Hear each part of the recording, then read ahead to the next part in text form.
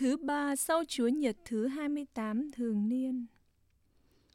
Bài trích thư Thánh Phaolô tông đồ gửi tín hữu Galata.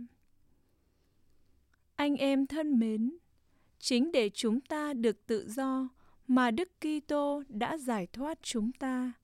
Anh em hãy đứng vững, đừng để bị đặt dưới ách nô lệ một lần nữa. Chính tôi đây, Phaolô, tuyên bố cho anh em rằng nếu anh em chịu cắt bì thì Đức Kitô chẳng làm nên công trạng gì cho anh em. Tôi chứng thực một lần nữa với mọi người nào chịu cắt bì rằng họ bị bắt buộc phải giữ trọn cả lề luật.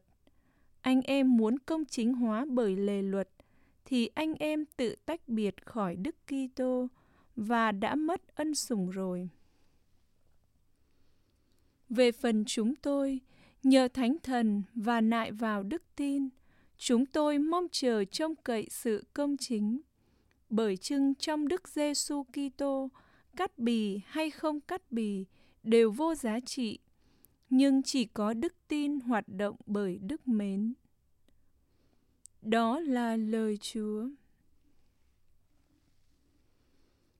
Lạy Chúa, xin rủ lòng thương xót đến con.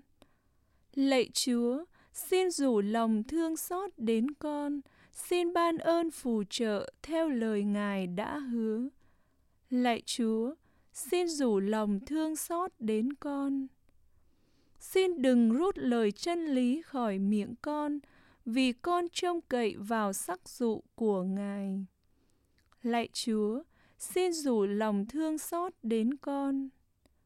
Con sẽ tuân giữ luật pháp Chúa luôn luôn, cho tới muôn ngàn đời và mãi mãi.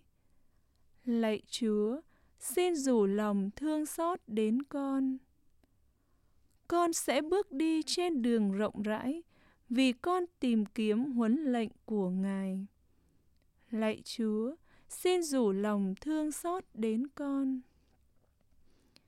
Các chỉ thị Ngài làm cho con hoan lạc, đó là những điều con vẫn mến yêu.